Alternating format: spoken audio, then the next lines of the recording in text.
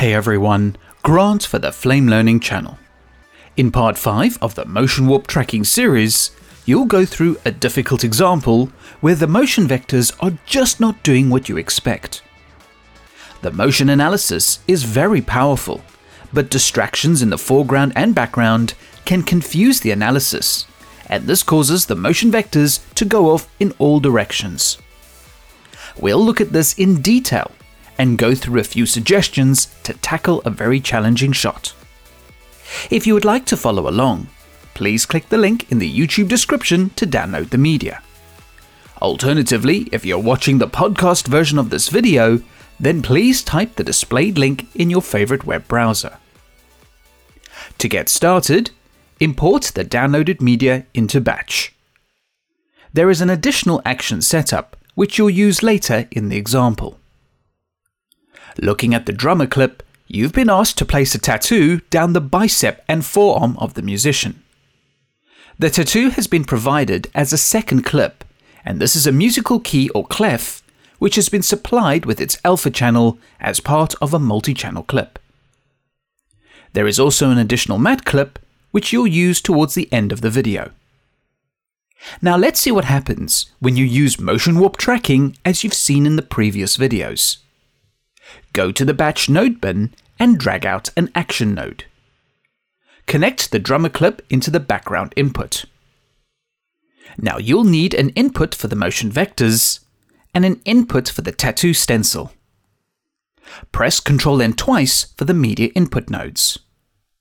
Connect the drummer clip into media input 1 and the tattoo clip into the front and matte of media input 2. Double-click the action node for its controls, and press Alt-2 for a 2-up view. Action schematic on the left, and the result viewport on the right. Delete the first image object and axis, as you'll use this to generate motion vectors, and not as a layer in the main composite. Please scrub to the last frame of the clip. Now the supplied tattoo has already been lined up on the last frame. This may not always be the case in different scenarios, but there are plenty of tools in the Flame products to massage things into position before getting to this stage. Now you'll be doing motion warp tracking to a surface instead of a projector or masks as seen in the previous videos. There is nothing wrong with using the projector. I'm just showing you some extra options in the workflow. However, what is important to remember about motion warp tracking on a surface is that the surface needs to be the same resolution as the motion vectors map. In this case, the tattoo clip and the background clip are 1080 HD. If the resolutions were different, the distortions won't line up and things will just look messy.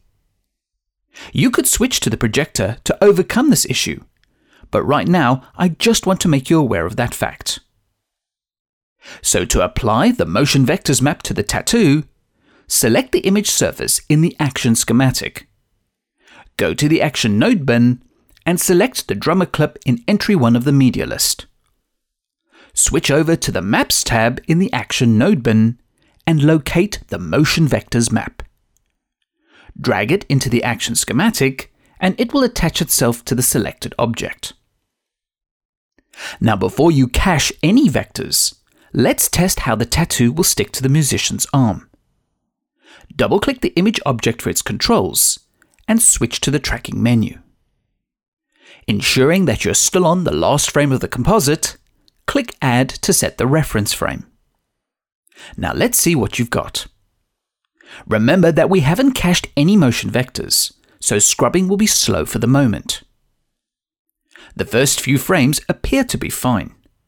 However, moving to the middle of the clip, the top of the tattoo goes a bit crazy. This is because the vectors have been disturbed by background movement as the woman walks past.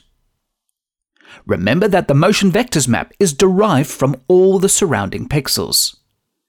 This will unfortunately disrupt the top of the tattoo for most of the motion warp tracking. The bottom of the tattoo seems to be holding fine. However, as you scrub to the beginning of the clip, the musician's knee goes in front of his forearm, and the tattoo begins to squash where the forearm meets the knee. You can clearly see this on frame 1. This is because the motion analysis cannot determine the movement of the arm behind the knee. So to resolve both issues, you'll need to do some work on the drummer clip before trying to use motion warp tracking. Swipe back to batch and pull out another action node from the batch node bin. You'll use this action node to fix the foreground and background issues. Select the action node and press Ctrl-N to add a new media input. Connect the drummer clip into the front of the media input. Double-click the node and switch to a 2-up view. Ensure you are still on frame 1. Now let's first talk about the forearm. Obviously, you can't see the movement of the forearm behind the knee. So let's digitally remove some of the knee to reveal the arm. You may know a few other techniques with Matchbox or Pixel Spread, but in this case, you'll use an extra layer and a mask. Switch to the Action Node bin and select the source in Media Entry 1. Grab the thumbnail and drag it into the action schematic. Now you'll use the exposed area of the forearm to remove the top part of the knee. Double-click the new surface object for its controls. Switch to the image's surface menu and set the transparency to 50%. This will create an overlay between the two layers. Now drag the top surface object towards the bottom left. This will extend the forearm. To be more or less precise, set the X position to -25, the Y position to -37, and the Z rotation to -3. Set the transparency back to 0. Now let's add a mask to this offset. Select the image surface in the result viewport and call up the contextual menu. Choose to add a Gmask link and choose Free. Now draw a 4-point Gmask over the top of the knee. When you close the Gmask, it cuts a hole through the front surface object. You want the contents within the mask, so go to the Gmask menu and click Invert. Now you need to adjust the mask to cover the original knee. Secondly, call up the contextual menu over the spline and add a gradient point. Drag the gradient point to give the mask a soft edge. This may not look tidy, but it's just for the motion vectors and not the final result. So basically, you've recreated the movement of the object you're tracking and removed the foreground obstruction. The tattoo should now follow the movement of the forearm instead of crunching when the forearm meets the knee. Now the other bigger issue is when you scrub the time bar, you'll notice that there is a lot of background distractions behind the musician. This confused the motion analysis because you have pixels moving in multiple directions, and the technology cannot distinguish between the separate objects. This is the same issue in every app using motion vectors. But if you were to remove the background, you could reduce or even eliminate the motion vector error. As extra information, there is a region of interest function you can set for motion analysis. This could help. However, it is rectangular and won't suit every scenario. In your case, you need to mask the back of the musician's arm so not to have any background at all. In the interests of time, I've already provided you with the mask to load in action. Next to the node name, click the Node Load button. In the browser, switch the loading mode to Add Nodes. This will append nodes to this action instead of replacing everything. Go to the downloaded files and load the BG Blocker action setup. A new mask is added to the composite, and you can see it cutting out the background behind the musician. If you scrub the time bar, you can see that it has been animated to always cover the background. Now let's use this to generate the motion vectors. Swipe back to batch, and take the output from the current action and connect it into the media input 1 of the original action node performing the motion warp tracking. Double-click this action node for its controls and switch to a 2-up view. Scrubbing the time bar, you will see that the old motion vectors are still cached. Go to the last frame of the composite. Double-click on the motion vectors map for its controls and clear the cache. If Flame does not start caching, click Cache Range. Once the caching is completed, when you scrub the time bar, the tattoo should track correctly for the whole shot. To finish the shot off, you need to bring back the knee and add a bit of motion blur to the tattoo. I've already supplied a matte of the knee, so let's quickly bring it into action. Swipe back to batch and select the action node again.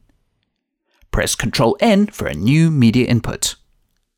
Connect the drummer clip into the front input and the knee matte into the matte input of the node. Double-click the action node to return to its controls. Scrubbing the time bar, you can now see how the tattoo flows behind the knee, which makes it more convincing. Lastly, you need to add the motion blur to the tattoo. This is especially needed at the beginning of the composite. You'll use the camera effects motion blur to achieve this. However, what is extremely important is that you force the cached motion vectors to the render outputs. If you do not do this, the motion blur camera effects will not work. All you need to do is double-click on the motion vectors map for its controls. Switch to the Motion Vector Controls menu. Enable Motion Vector under the Render Pass heading. If you select the result view and go to the Output menu, you can scroll the Render Pass list and choose Motion Vectors. This is the motion vector output you can render from action and use upstream in the batch flow graph.